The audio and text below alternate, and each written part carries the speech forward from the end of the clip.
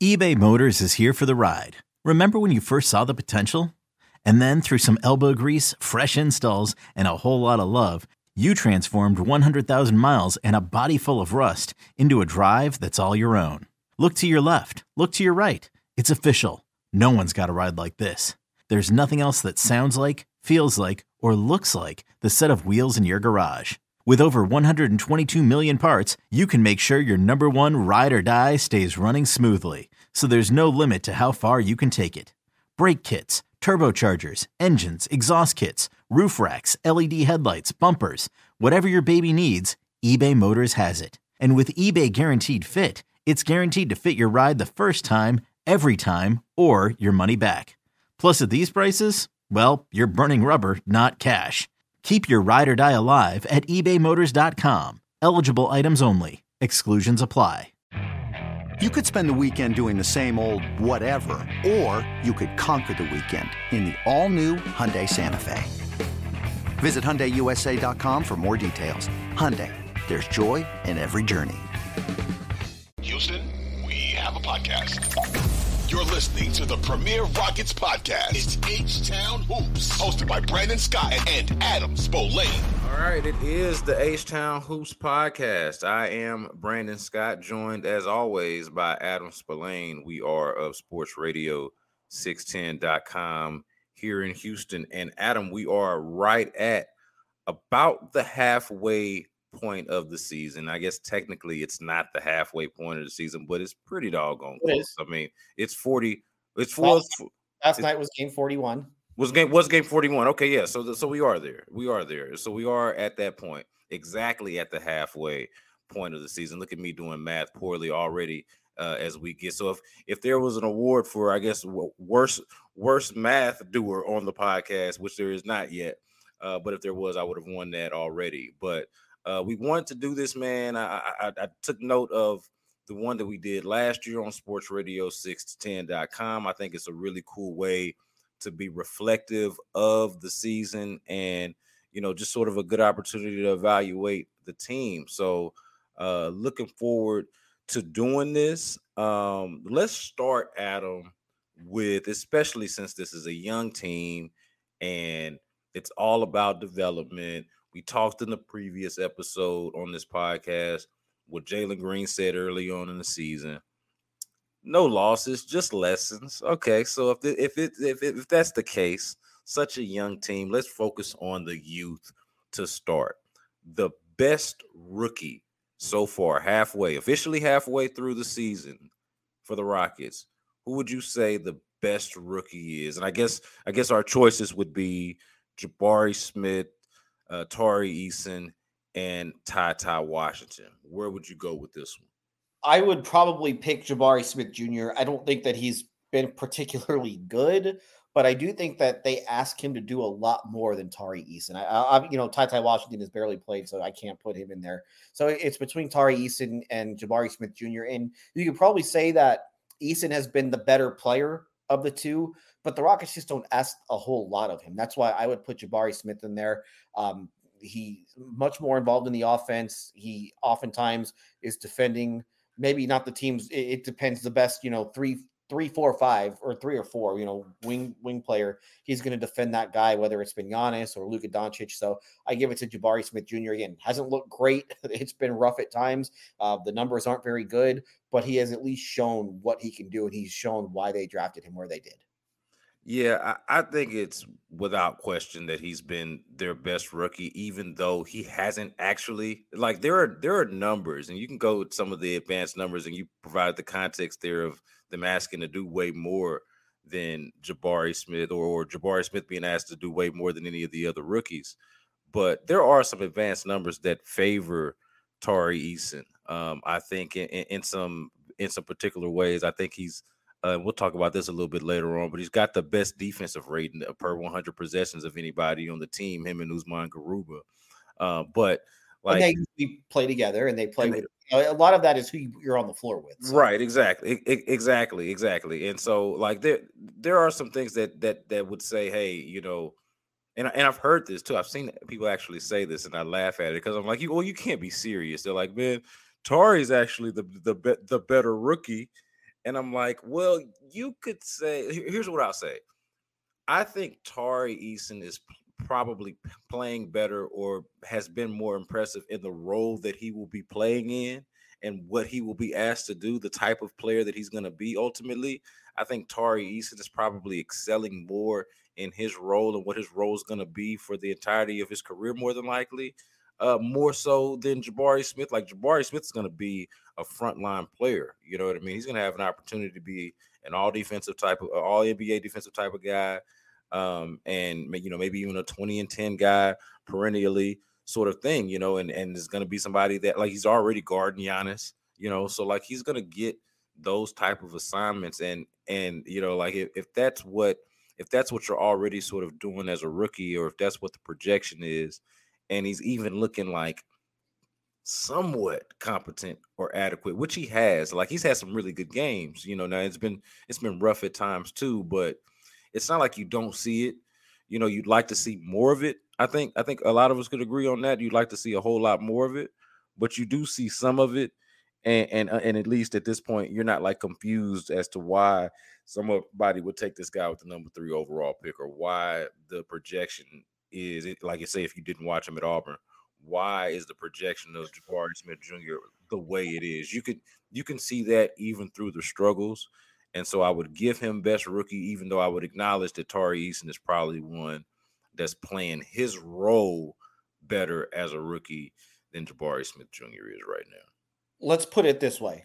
Let's swap the 2 roles. Let's put Tari Eason in Jabari Smith's role, and let's put Jabari Smith in Tari Eason's role.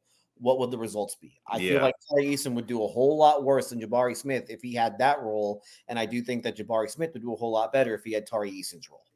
Yeah, it probably just would happen. It is exactly the way it is by design and for a good reason. And so we can leave it at that. How about most improved player, Adam? Who would you say is the most improved player on the Rocket squad this year? I'm going to let you go first on this one because I'm still in between. Still in between. Still in between on this. Yeah, so for me, I was a little bit in between as well, to be quite honest with you. But I'm going to go,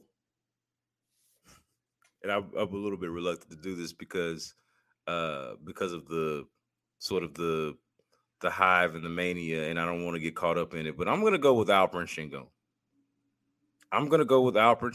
I think that Alperen Sengun. Oh, you know what? Can I change it actually? No. Can I change it? Change it? Change it. You already made your vote. You already sent it. Did I send it in? Can I change it? Yeah, go ahead. All right. How about this? I make the case for Alperen Sengun, and then I'll just tell you who I would have changed it for. How about that? So I'll stick with my convictions. I think Alperen Sengun, because he's doing a lot. He seems to be doing a lot better. Like it always comes up with the fouling and the defense, and the defense is not very good. But dude, Alperen Sengun, I feel like is like, and maybe it's because Christian Wood's not there anymore. But as the starting center, I think he's shown that he's somebody that they can run an offense through, and that not somebody that they can run an offense through like for an entire game, but like during different stretches of the game, he's somebody that I feel like they can rely on to make smart passes, to make good decisions. If only that shot could develop, like I think you're really talking about a borderline all-star player. So I'm going to give it to Alperen Sengun. The one I would have changed it to would have been the obvious, and I'm pretty sure this is who you're going to pick. Would have been KJ Martin, because that is actually the clear answer. But I'll go with Alperen Sengun and let you cook on KJ. Yeah, I was in between both, and I think when we came on, I think at the last second I did change it to KJ Martin, because while Sengun offensively has been good and he has shown flashes and he's shown at least defensively that he at least knows what he's supposed to do, but just it's just so bad on that end that I can't give it to him. And for Martin, he just doesn't have any weaknesses. Like there really aren't weaknesses to his game anymore, it feels like. And he's gotten so much more solid on the defensive end of the floor. He's able to do so much more offensively than he was last year. And he's really played himself into a role with this team. I don't know if necessarily he was like right in the middle of what they thought their future was, but it feels like he is now. He's just become so versatile. So yeah, I think it's KJ Martin. Yeah. I mean, the case is there. Like, there's that play where he catches the outlet pass, like right around either mid court or 3/4 court, one dribble, and it's just, and of course his athleticism was no mystery to us. That's not like a revelation or anything. But when you see just how things come together for him, like he's already got that athleticism, the part that we knew about, okay, those highlight plays. But then how things have come together for him with his ball handling, with his defense. You talk about guys like standing around and not knowing what to do. KJ Martin, and I don't know if I was expecting this or if this is something that I would have said at the beginning of the season. Yeah, I'm going to say it wasn't actually. KJ Martin is one of their more higher IQ basketball players on this entire basketball team, on this entire team. And I didn't really view him in that way coming into the year. Wouldn't have anyway. Nothing, not like as a slight or a knock. It just wasn't front of mind, based off of maybe it was just, being so overwhelmed by the athleticism and everything else that he does physically. But yeah, man, I mean, this is one of their, like, he's one of the guys that knows to move without the basketball, to cut. And maybe that's, because he knows how damn athletic he is. But he's one of their more high IQ guys on the team, at least basketball wise. And certainly it makes a great case with Şengün. I'm glad you said it the way you did. That's probably a better way to say it, is that at least he knows where he's supposed to be. He just is so damn bad defensively, man. It's so bad, like to the point of, like, maybe I would have a stronger case for him if they didn't have to sub in Garuba or Bruno Fernando at the end of games defensively for Alperen Şengün, because he could stay out there, either because they could rely on him to guard the other guy or to not get in foul trouble. And they were doing that earlier on in the year, in the season. So yeah, man. But I love Alpi's game, and hoping that it continues to develop. But definitely a big fan of the improvement that I've seen from him so far. Who would you say is the best defender on this team that has its lapses on defense, just like they do on offense? They have some lapses on defense, but if you had to pick the best defender on here, and this one was actually one of the more interesting ones to me, because I feel like there are maybe 2 or 3 different candidates that you could go with, but there probably is a favorite. Who would you go with? I would say Usman Garuba. I just think that you can do a lot of different things with him. They're able to switch. He can hold up against isolations. He's not great at it. I mean, he's still a little small, and again, this is the first time that he's really played NBA basketball, but he doesn't shy away from anything. And you've seen him go, nose to nose with Luka Doncic multiple times this year, and he's handled isolations against Steph Curry. The numbers with him on the floor defensively are very, very good. There's a reason why they have the best crunch time defense, or at least they did. They had the best crunch time defense in the league, and they haven't been in that situation in a while, but he's a big reason why they are so good in crunch time, is because he's on the floor. And he's just overall solid. He hasn't been great, but I don't expect him to be great, because while he's not a rookie, he's basically a rookie, having barely played last year. So I think that it's been really encouraging what you've seen from him on that end of the floor. It's why they drafted him. Now it's about, hey, let's get a little bit more going offensively with you, so that you can actually be on the floor, and we're not playing 4-on-5 when you're out there. So I give it to Garuba. KJ Martin would have been my number 2. All right. Well, if you're gonna go with Usman Garuba, I actually agree with you on Usman Garuba. But to make this more interesting and more fun, I'll go with someone else. I agree with you on Usman Garuba. I think honestly, I mean, let's just be real about it. He wouldn't be on the team if he couldn't defend. Like, he wouldn't. Right. And if he wouldn't be on this team, he wouldn't be in the league. Because I mean, this team is what it is. It's what we've been talking about, what we've been saying it is. So yeah, Usman Garuba is the answer. KJ Martin as your number 2 is interesting. I won't go with that one either, because I think that one is interesting as well. Certainly a case. Just to make this fun, I'm gonna go with Tari Eason. I'm gonna go with Tari Eason, and of course you picked pretty much the best candidates, but I'll make the case for Tari Eason here again for his role. They're not gonna ask Tari Eason to guard the best player for X amount of minutes per night, right? That's just not the role that he's playing on the team right now. But in his role and for what he does, and again, Tari fits along the same lines of everybody else that haven't really been able to figure out how to get their jumper right. Haven't been able to figure out exactly what they're doing offensively. He has not been great on offense. His shot has not been great. He's been awful with layups. And I just I wish I understood that better, because I mean he's a good enough athlete and basketball player to be much better than that. But defensively, if there's something I would say I really feel good about, it is him defensively. And these are stats that maybe could be misleading a little bit, but like I mentioned earlier, him and Garuba, they often play together, but lead the team in defensive rating per 100 possession, and that is, again, a stat that would be reflective of them playing together. But I think they benefit from both of them being really good defenders, and the team benefits from that when they're out there on the floor together. Interesting. I saw that it's actually Tari and Jabari who lead the team in defensive win shares. I wouldn't have guessed that.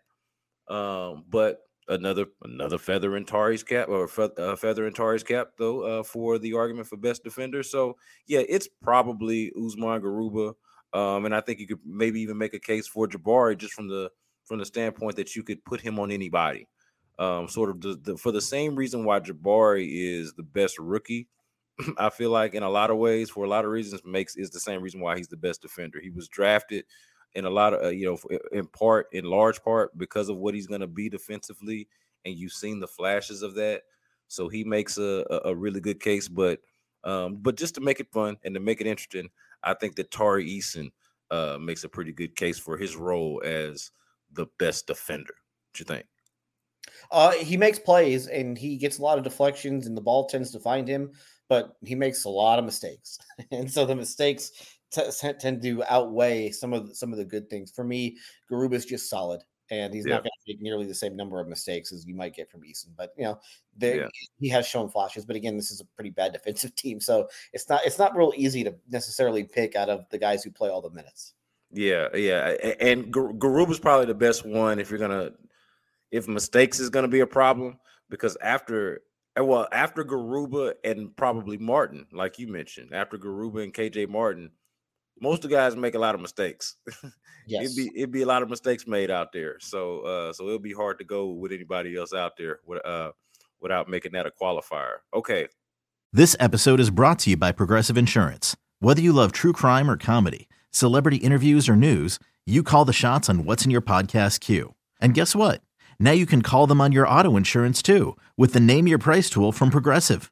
It works just the way it sounds. You tell Progressive how much you want to pay for car insurance, and they'll show you coverage options that fit your budget. Get your quote today at Progressive.com to join the over 28 million drivers who trust Progressive. Progressive Casualty Insurance Company and Affiliates. Price and coverage match limited by state law.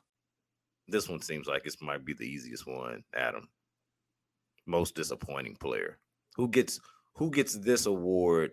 Probably the one that nobody wants, the least desirable award out of all of them that we got on here. Who gets the most disappointing award halfway through the season?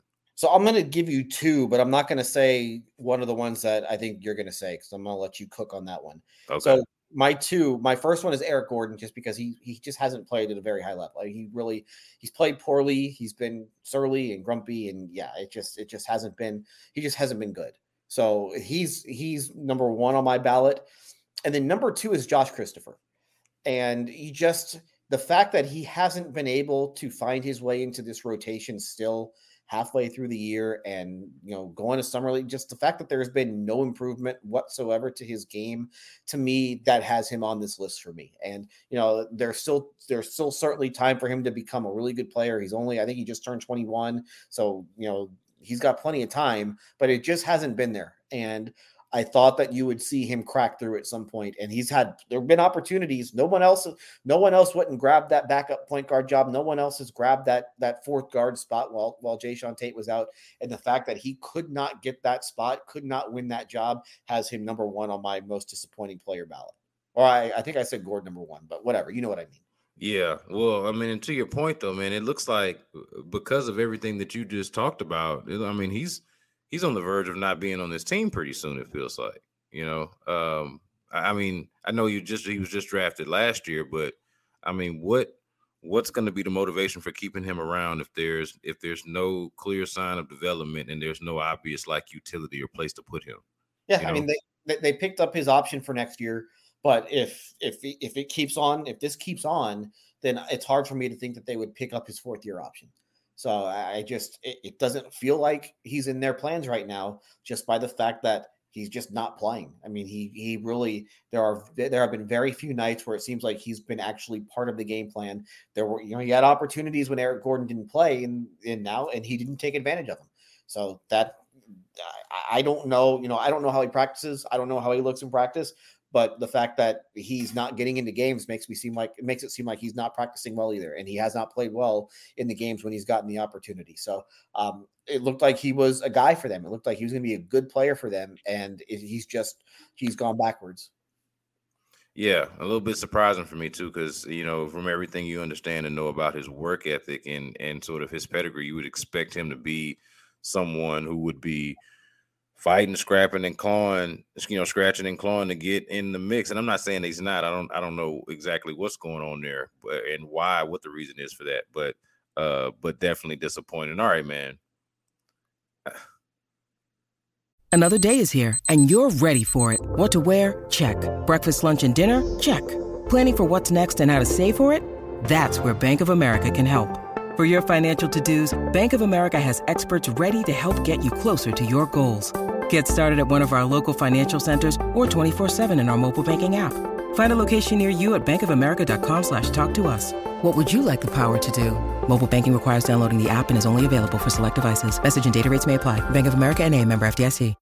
The main guy, the number one guy, the star character in all of this, the one who I have been telling people is going to be the reason why the Rockets in the next couple of years will be a playoff team, will have the potential to go to a Western Conference Finals in the next, let's call it 3 or 4 years. At least I thought that. I was saying that, hey, in the next few years, they could be in the conference semifinals, surely, under the leadership of one Jalen Green, because he's that kind of player. He's that kind of talent. At the very least, he's going to be that kind of scorer, and he seems to have that mentality, kind of like I was just mentioning with Josh Christopher. Like, I make no qualms or mistakes about what the work ethic I thought or believe Jalen Green to have, coming into this season and everything that I kind of had read and understood about him when they drafted him. So there for me, and especially this too, Adam, there for me was an expectation of Jalen Green taking a step and showing more signs of being that frontline guy. And I think at times he has done that. We talked about this, him getting to the line more, his shot selection being a lot better. His jumpers just broke. He's just not able to really hit shots right now.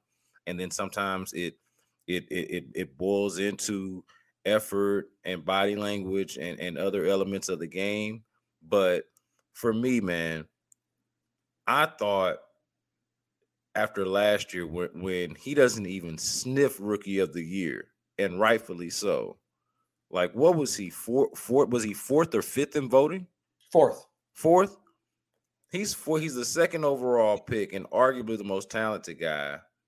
And in a position, unlike Evan Mobley, as we've talked about and mentioned before when we talked about other rookies, Evan Mobley is not asked to do as much as some of the other ones is not asked to lead the team, and therefore is not in a position to lead the team the way Jalen Green is. And you can argue, he's just not ready at this point in his development.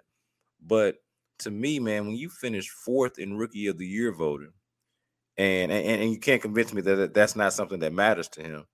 Okay. And you are the number 2 pick who thought you should have been the number 1 overall pick because everybody thinks they should be the number 1 overall pick, right? And then you come out and this is what we're getting.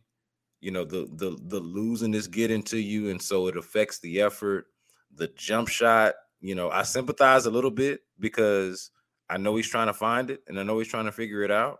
But the calling card is supposed to be the scoring ability and the feeling that he's going to be a future scoring champion, and the jumpers looking like that. You know, it feels like, here's what I'll say to make it a less long-winded rant and tangent. He's the most disappointing player for me because he's the one that seems to have regressed the most. But out of the ones that matter, I think like Josh Christopher, I think might have a better case for that. But out of like the frontline guys that matter, I feel like everyone has taken a little bit more of a step. Like, and I don't want to negate the steps that he has taken. You know, like I mentioned, you know, adding some to his body, or at least earlier in the season, it looked like he was doing better defensively. Shot selection, getting to the line, but it's just not good enough. It's just not good enough yet at this point. And to me, that's the most disappointing part about it. I think the expectations were just too high.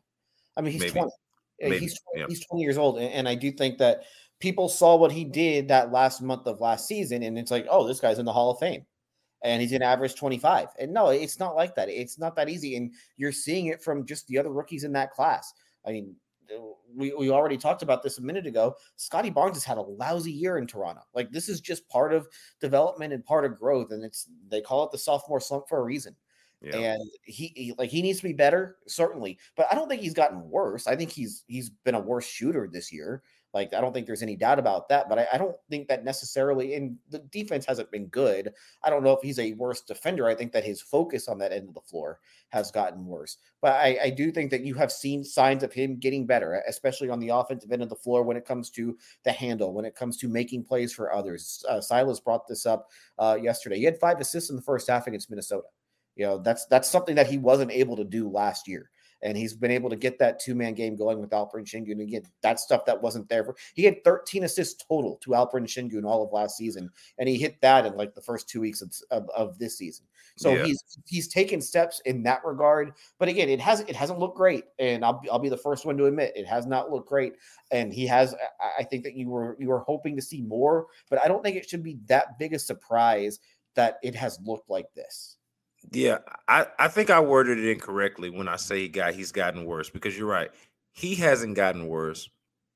What I probably should have said is he is the one who I feel worse about. He is the only one who I feel worse about out of the guys who were here last year. Like, I feel better about, I don't know how much, but I feel better about Kevin Porter Jr. than I did. I feel better about Alperen Şengün. I don't feel better about Jalen Green. If anything, he has gotten better marginally, okay? And we've explained where he's gotten better along the margins. But I somehow, even as he's gotten better along the margins, because it hasn't been, and this is to your point about the expectations probably being too high, I think that's fair. Since he has not come close to meeting those expectations, therefore the feeling is worse as opposed to him being a worse player. That part, you're right, is probably not a fair characterization, because as I just mentioned, even as I was saying all of that, he's gotten better in all of these other areas. It just doesn't feel like it's quite enough.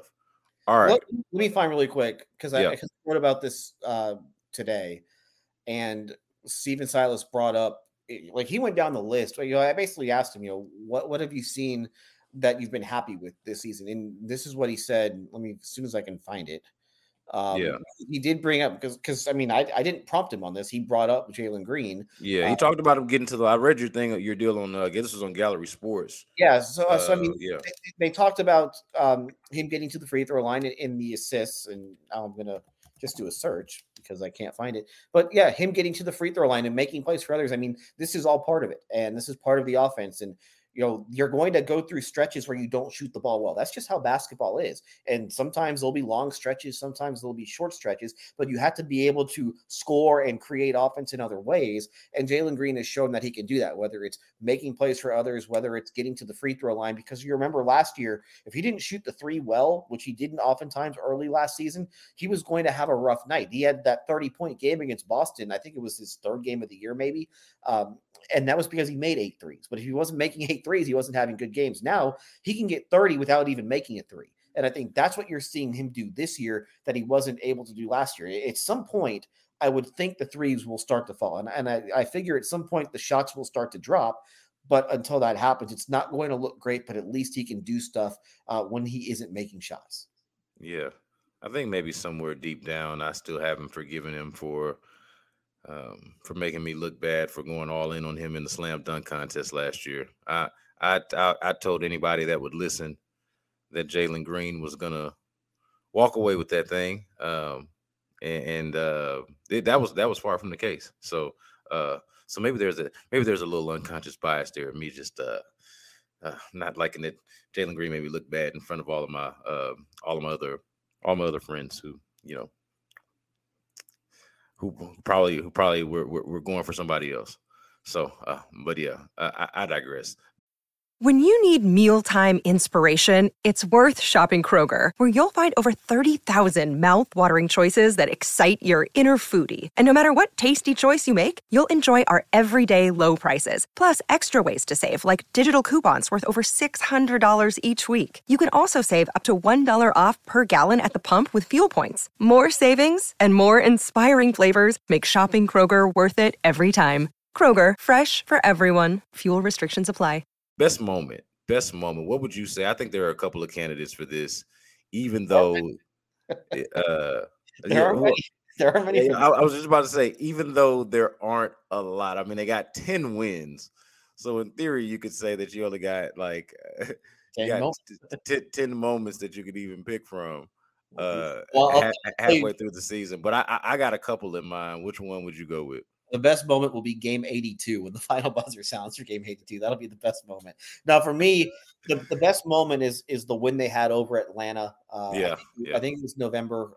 They were sitting with 3 wins, and they're down by a dozen points, and DeJounte Murray is just clowning them, and he hits a 3 over Jabari Smith Jr., and on the way back down the floor, he taps Jabari Smith on the head, and that kind of set the Rockets off, and the Rockets showed a lot of competitiveness, and they came back, and they won that game, and that started probably their best stretch of the season. So for me, that's their best moment. Jabari Smith even told me he thought, and this was last month, he told me that he thought that was their best moment of the year. I don't think they've won a game since he told me that. So I think that's a pretty easy one for me, is the win over Atlanta.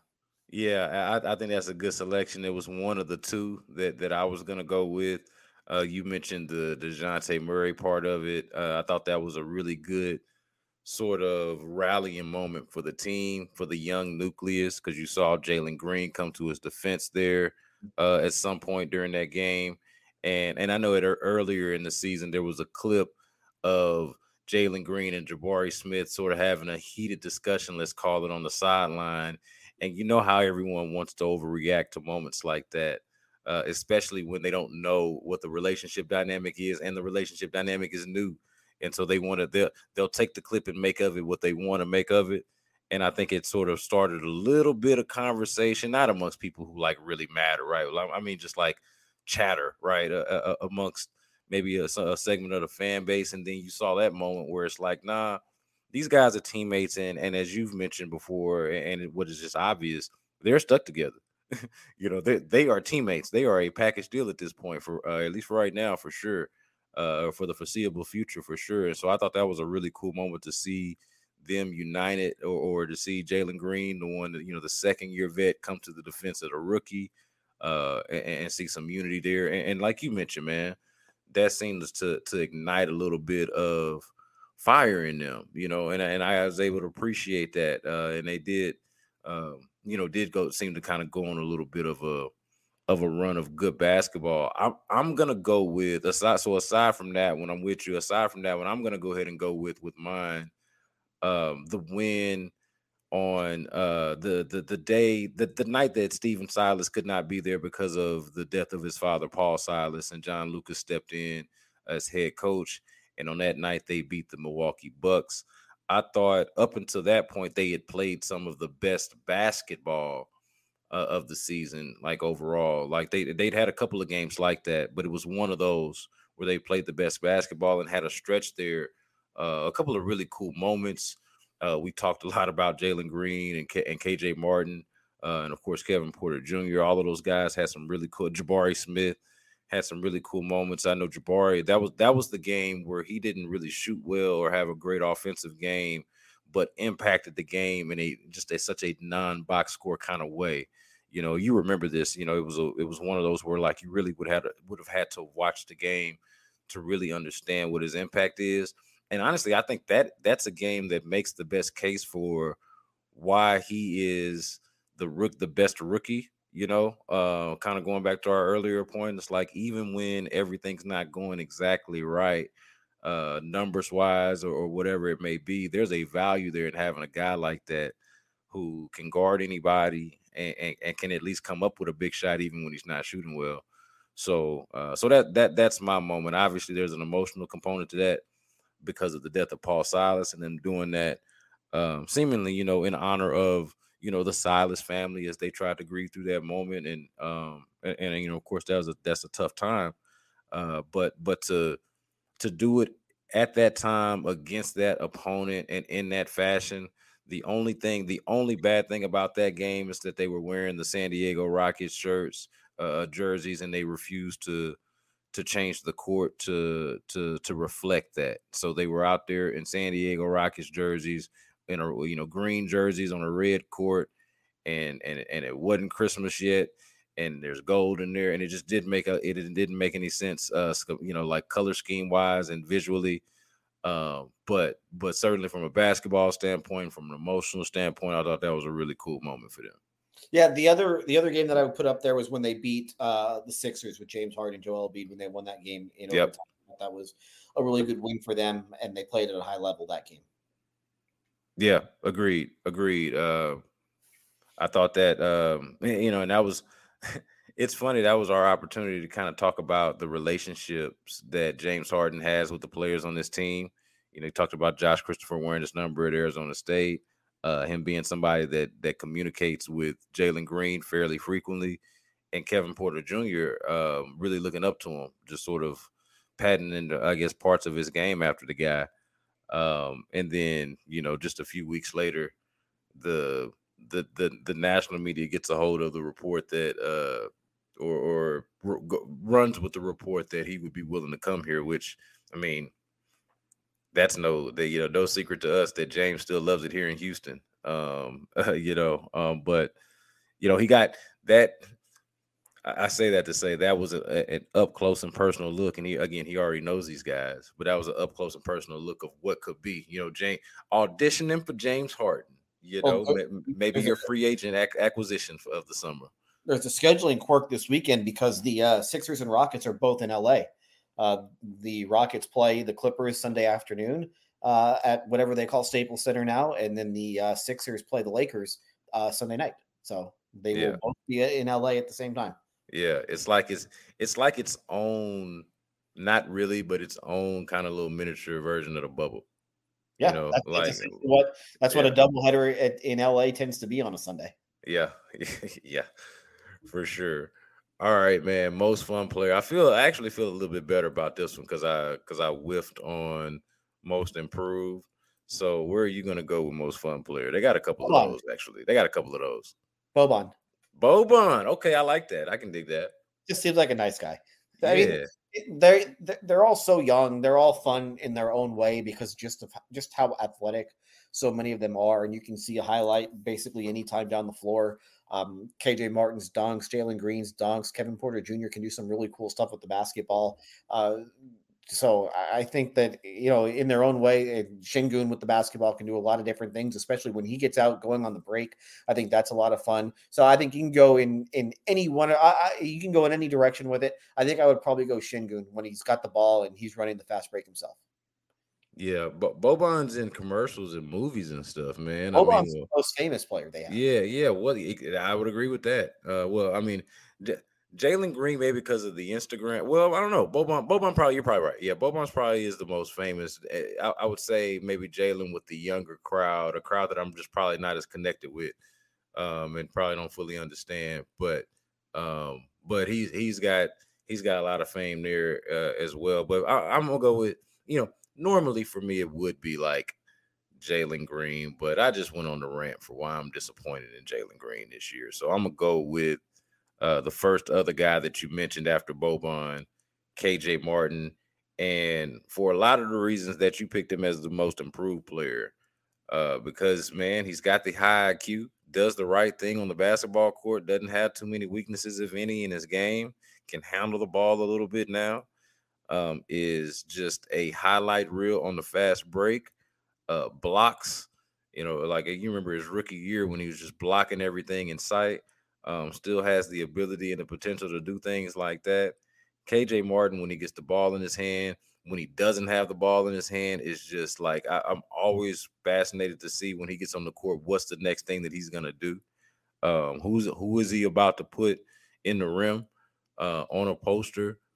He's just that type of guy. So I would go with KJ Martin. I think Jalen Green's probably the easiest answer.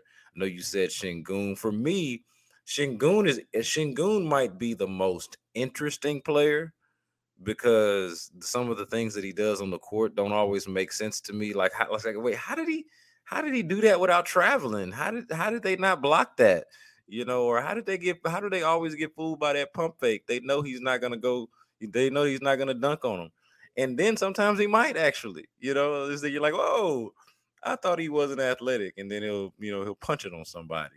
So he's the most interesting player probably, but the most fun for me is going to be KJ Martin because the guy jumps out of the gym, and every time he gets the ball on the fast break, it's like, hold on, wait a minute, it's a moment similar to Jalen Green. Obviously, they're cut from a similar cloth in that way, but yeah, for me, it's KJ.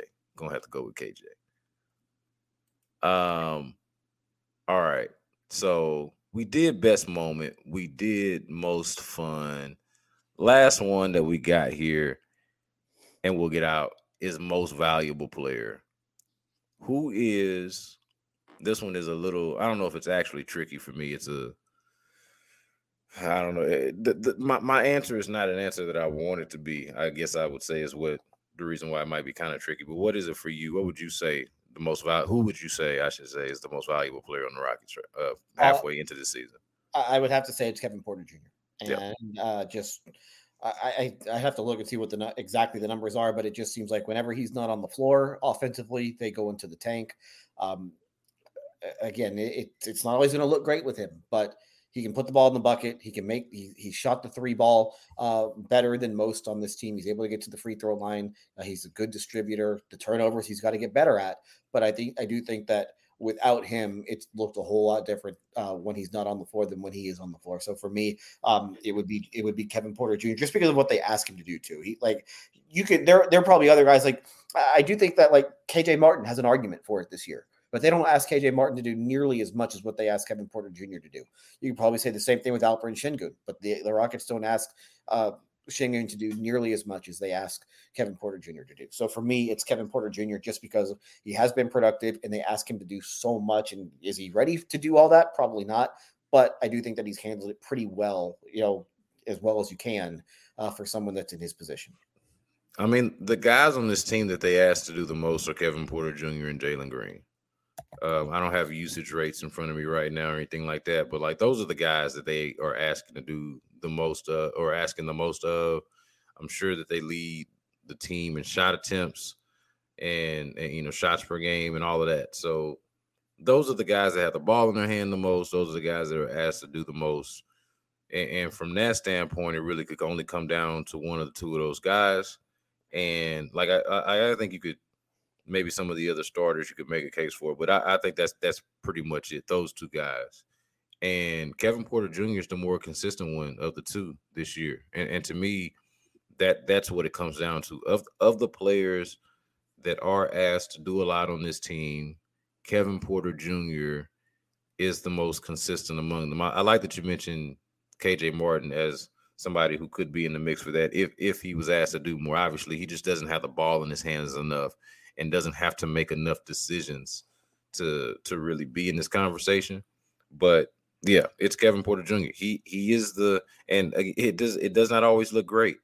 I am not sold on Kevin Porter Jr. point guard per se. I also don't think it necessarily has to be, I think the whole point guard thing is a little bit overplayed, but not when he's turning the ball over, and not when the team itself is this bad as it is at turning the ball over. I think that all of that matters and all of that is important. And the person that has the ball the most, the point guard, quote unquote, has to bear a lot of the blame for that. So I don't want to run away from that, but at the same time, production wise, and a lot of the things that you mentioned, he is their most consistent player, especially of the guys that they ask a lot of. And I would like for the answer to be different. I would love to be able to get up here and say that it's actually Jalen Green. Maybe the fact that he's not the answer to this question is the reason why he's the answer to one of the previous questions about being the most disappointing player. Because I'd love to be able to sit here and tell you that the most valuable player on this team right now is the one who I think is going to be the best player on the team when they're good again, or at least I thought that at one point. But no, right now, the most consistent guy is someone that I argued earlier might have been better suited in a 6-man role last year. And again, I said that a little bit tongue in cheek because I understood what the Rockets were trying to do there with the development of Kevin Porter Jr. But I'll be damned, man, if he actually hasn't shown a lot of growth. Still needs to show a lot of growth, I think. But at this point, and I don't know, maybe this is an indictment on the team and indicative of where they are right now, why they're the worst team in the league, because the most valuable player on their team is Kevin Porter Jr. And maybe that should never be the case, to be honest. Yeah, I just want to go through some of the numbers here because you look across the board, they are career highs. 19.5 points a game, up from 15.6 a year ago. Minutes are obviously a career high. He's shooting the ball better this year from the field, 43.8% after 41.5% last year. He's actually been worse on 3-pointers, but he's been better on 2-pointers. So you can tell he's got a little bit stronger and just has an ability to finish through contact in the paint a little bit better. 4.7 free throws a game after he was averaging 3.2 last year. He's rebounding more, averaging more than a rebound more per game. Defensively, he takes on some of the bigger challenges. Like they will start him on Luka Doncic quite a bit. The game where they played Dallas and Eric Gordon didn't play. It was Kevin Porter Jr. who was who got the initial assignment on Doncic. The assists are down, the turnovers are up. That's a problem, and that's something that does need to get better. But I do think that he has probably been their best and most consistent player through the first half of the season. Yeah, agreed. Well, those are the Rockets' first half awards ballot. A little bit sad there that we agree that the most valuable player is Kevin Porter Jr. You're probably, and then this is no disrespect to Kevin Porter Jr. Credit to him in working on this game and being where he is at this point. Getting that contract and all of that. Like, shout out to Kevin Porter Jr. and all that. But man, if that's your most valuable player, you're probably going to be somewhere around where you are right now as a team. And so it says something that's the most valuable player, and that at least one of us thought that the person that should be the most valuable player has been the most disappointing. So, want to see that turn. Got a whole second half of the season to go. Looking forward to it. I agree with your point earlier, Adam, that the best moment is going to be when game 82 is wrapped up. I don't want to see no challenges. I don't want to see we're going to go to the scores table and see if that was a flagrant one, or if we're going to upgrade that foul. If it's a clear path versus what are we doing with this clear path versus take foul thing? Transition take. Yeah, I don't want none of that. Like on that 82nd game, we need to get the running clock going, man. We need to get the running clock going, and let's get straight to the business. Let's get straight to the offseason, because that's what this is going to be all about, man. That's what that's what's gonna really generate a lot of conversation and get a lot of people excited about where this franchise is going, man. So yeah, man. First half awards ballots with Brandon Scott and Adam Spillane on the H-Town Hoops podcast. We got Austin Mendez producing this thing for us. Make sure that you are subscribing, rating, reviewing, and telling people about the podcast so we can grow this audience and share this thing. And until next time, y'all be good.